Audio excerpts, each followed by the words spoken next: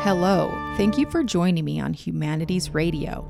I'm Janet Cunningham with the University of Utah College of Humanities. Today, in celebration of Halloween, we'll hear from two of our graduate students as they share their eeriest written works. These students are part of a group called Working Dog, a reading series featuring the most engaging and fresh poems and prose coming out of the Department of English Creative Writing Program. These works were composed for a special Halloween series known as Scary Dog.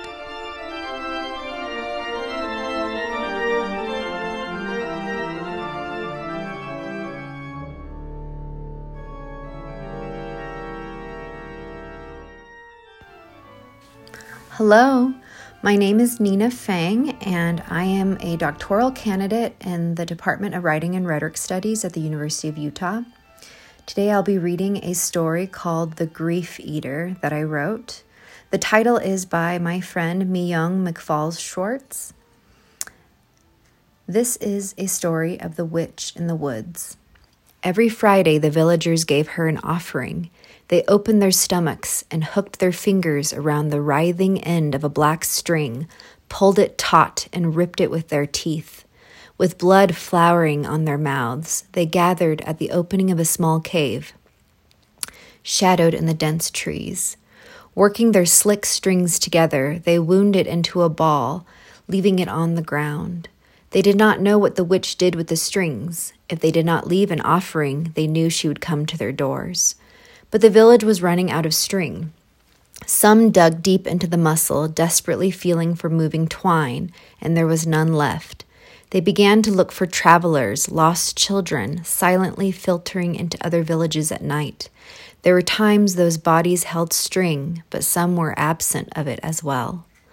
One morning, someone woke without a heart, and their family mourned the body, a sunken hole in her chest, open eyes. The witch had come in the night. She needed more string. When there was death in the village, everyone began to create more string. The villagers decided they would not wait for the witch to come to them. They contemplated the elderly, and so they burned one of the oldest villagers. Yet string still did not come forth in abundance. Only the loss of a child made the string spew, slippery spools reeling deep within each villager's body. No family wanted to relinquish their children, so everyone marked their children's names on paper and slipped them into a bowl to be chosen. One by one, as the years went by, the children were burned in the cave as they all watched, feeling the string gather wildly within them. They are all so much older now. It has been decades. And on this day, as they watch a burning, the string is still. There is no movement, no snaking black strands twisting into their throats, strangling their bellies. They nod in understanding and wait in their beds for the witch. They watch the dawn creep over the mountains, light pooling beneath the doors. They lie in their beds as the sun sweeps high into the sky, falling again as night drapes over them. But she does not come. That night or the nights that follow, the villagers, they wait. They gather in a circle and lie with their chests facing the sky. They offer her anything she wants, but she is gone. They lost everything long ago. Thank you.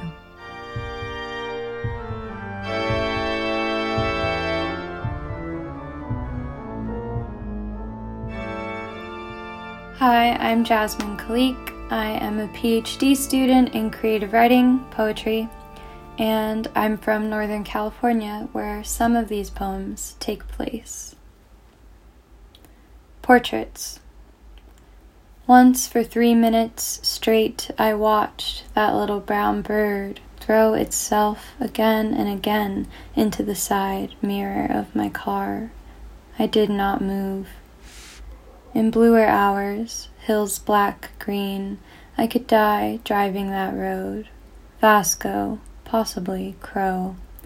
I could have died a long time ago. I've seen myself slink and bruise up and down my hall, long hair, no face. She is the pulp of me. She and I waiting. I had that dream again. Fantasies of other forms, of big skirts, big sleeves, and throats blushed like raw steak. I've seen. In some other time, in some other place, I would shoot ducks, each of them with my name. Portrait, The Evans. When we were younger and I had only one face, I remember sitting with your very big dog, pulling up grass and pinching slivers through my pierced ears as you tied them into hoops. Your father keeps asking after me, and it makes me dream about stables and you killing sick horses. When you come to lead the next away, air hangs around you differently. I haven't been myself either. I like my meat rarer these days. I wonder about wives and if I had the guts to be yours. I never wanted to, but I can thread a needle with my eyes pinned shut, sit all night in cotton and felt, stuffing animals and guns, our daughter's initials on every body and every barrel. What I'm saying is, there are 3 or more versions of my face out there, in wet knives, in dark storefronts. Have you seen them? I won't ask if you like them. I don't care if you do. My real body in wheat, dragging west, somewhere horses.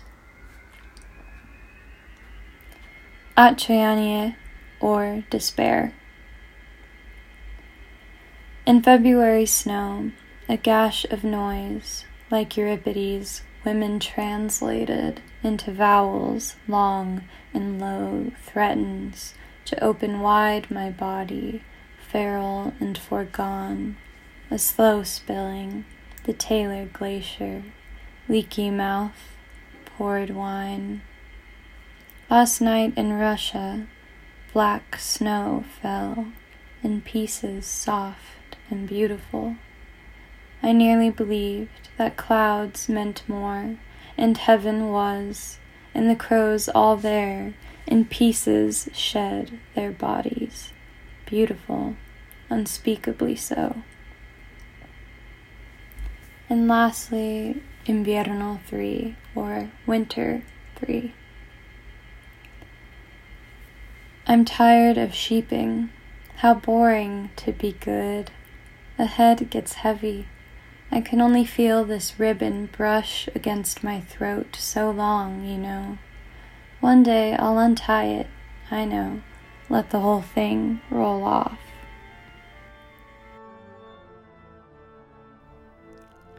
That was Nina Fang and Jasmine Khalik sharing their works written for the series Working Dog. For more information about the College of Humanities, visit humanities.utah.edu and don't forget to subscribe to Humanities Radio.